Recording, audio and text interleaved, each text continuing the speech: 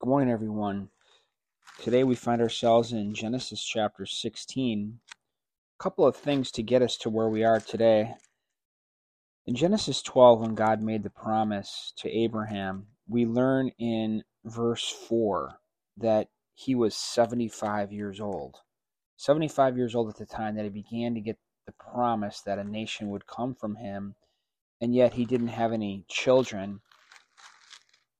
I don't know exactly how old Abraham was in Genesis 15, but he's still in the covenant that God made with him.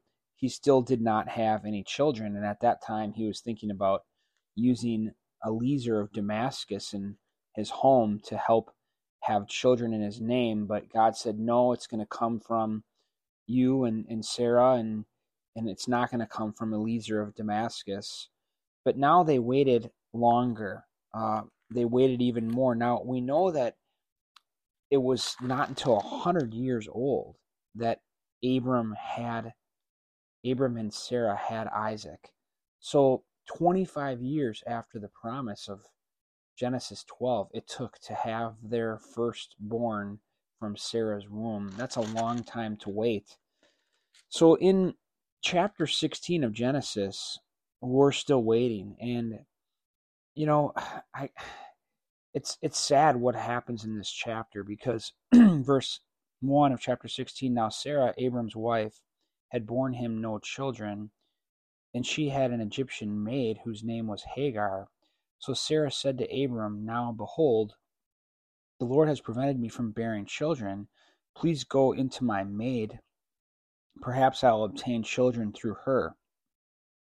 And Abram listened to the voice of Sarah. So, man, actually it says here in verse 3, after Abram lived 10 years in the land of Canaan, Abram's wife Sarah took Hagar, the Egyptian. So, yeah, we see it's 10 years from when they came back, after leaving Egypt. So quite a while they've had to wait here, 25 years to have a child, but they've now waited, he says he's 86 at the end of this chapter. Abram was 86 years old when Hagar bore him Ishmael. So 11 years from the promise of chapter 12. So, yeah, they decided to take matters into their own hands. And, I wonder if somehow in their minds they thought, well, God's promised us to have this family and we're not having kids, so maybe there's another way. Maybe, God wanted us to do it this way, which clearly wasn't the way that God had wanted them to go. And I think sometimes that can happen to us, where maybe we get tired of waiting on God, so then we just decide that we're going to make our own decisions, so to speak. And I think we have to be careful, obviously, to do that. Careful to go our own way. Careful to not wait on the direction from the Lord. And God will, Sarah and Abraham still ended up having a child, and they still ended up having Isaac. But there's consequences for not making decisions that honor the Lord. And God will still use you. He doesn't give up on you because you make a bad decision, but it can change the course of history, so to speak. I was trying to think about, well, how did this apply to my own life? And, now looking back, this church started in 2009. So the church that I pastor, it's now 2023. So, we're 14 years into this. Probably looking back, I would say, you know what, I really wanted to start a church and I felt led to start a church, but I don't know that I should have started it then. Perhaps I got ahead of God, not in the ultimate outcome that he wanted me to pastor a church, but perhaps starting it then. And, as a result of that, there was a consequence. I mean, I had a very small church for a very long time, struggled financially. It was very difficult. Now, in the end, I feel like God shaped and molded me through those hard times, and he still used it. That's not to justify the decision, but it's to say, God doesn't just give up on you because you make a bad decision, or maybe do get ahead of God or do it your own way. But sometimes it's going to be a lot harder than what it could have been if you would have just, or if I would have just trusted God. So here, Abram and Sarah take matters into their own hands when they shouldn't have. And they ended up having Ishmael through Hagar. And what's very interesting about this is, when Hagar had the child, she probably was concerned that Sarah would be envious or whatever, and they right away did not get along, jealousy and whatever else was involved. And Sarah wanted to get rid of Hagar and have her and Ishmael leave, but an angel came to Hagar and said, go back and submit to Sarah, because I think she was probably being difficult, and that's one of the reasons why Sarah wanted to kick her out. But God told her to go back and to honor Sarah and to have this child. And in the end, even though they put matters into their own hands, God said, hey, I'm going to bless Hagar with Ishmael, and I'm going to bless Ishmael. And in fact, a family is going to come with him. It's almost like, I don't know, the blessing that was on Abraham somehow, still translated through to Ishmael. But this is a blessing that ends up really becoming a curse. It's very interesting that, listen to what it says about Ishmael. He will be, verse 12, a wild donkey of a man. His hand will be against everyone, and everyone's hand will be against him, and he will live to the east of all his brothers. That is so remarkable. Now, the faith of Islam has a lore, has a background where they claim that their lineage comes through Ishmael. The story is that eventually Ishmael went to Mecca, and that basically the Arab, Muslim, Islam world came through this family of Ishmael. His hand will be against everyone, and everyone's hand will be against him, and he will live to the east of his brothers. And sure enough, the bulk of the Muslim world lives to the east of Israel. That's where all the countries are.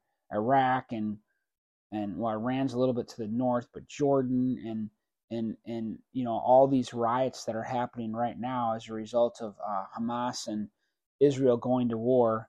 Most of those riots or people supporting Palestine are the Muslims that are east of Israel, and everyone's hand will be against him, and his hand will be against everyone. Isn't that interesting?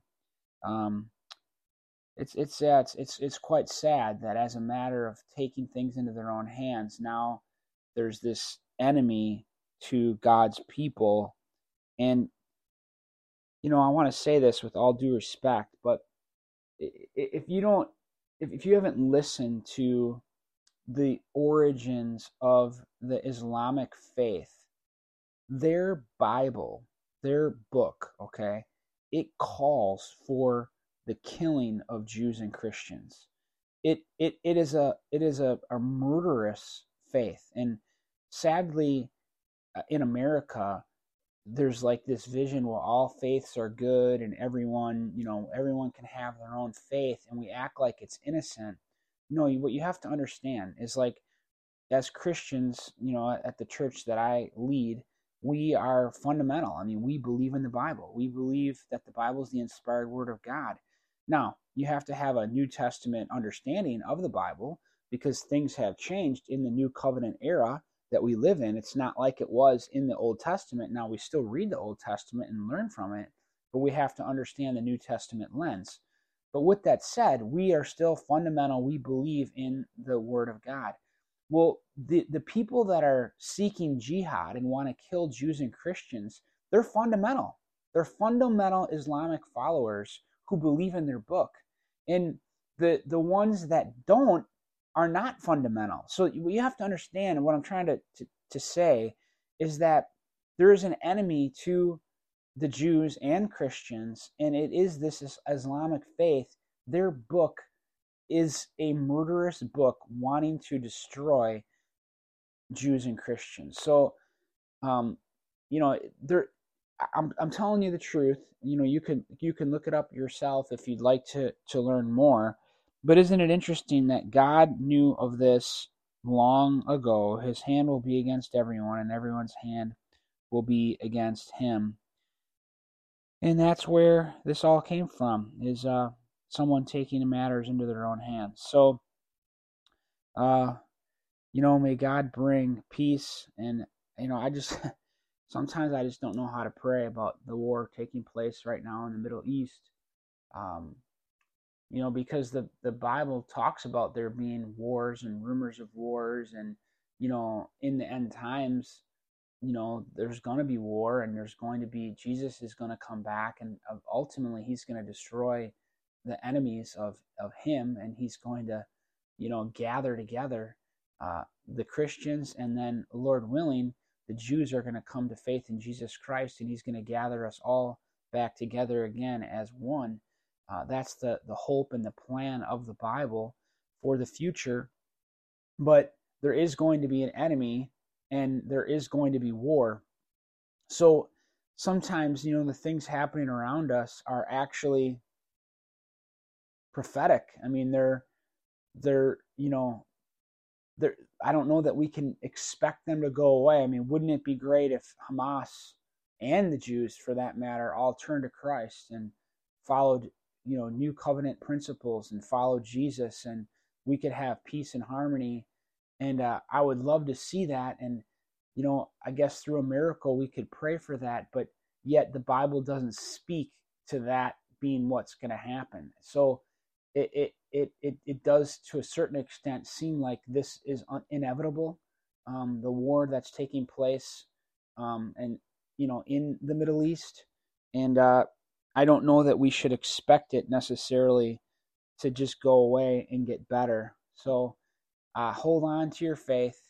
Ultimately, in the end, there's going to be a new heaven and a new earth, a new Jerusalem, and God is going to win. And as his believers, we are going to win with him. And but until then, God, we just pray for what we don't even know how to pray. Give us words, Lord, and may we trust you. May we follow you and follow your word and follow the guidance of your Holy Spirit in this crazy, wicked world that we live in. We're sorry, Lord, about how many have fallen away from you and are doing what's wrong. And we pray, God, that one by one people would come to know Jesus as their Lord and Savior, and that people could repent of their sin and turn to you. But until then, Lord, we just look forward to your arrival, your coming, and your ultimate victory. May your people stick with you and trust you all the way to the end. We love you. In Jesus' name we pray. Amen.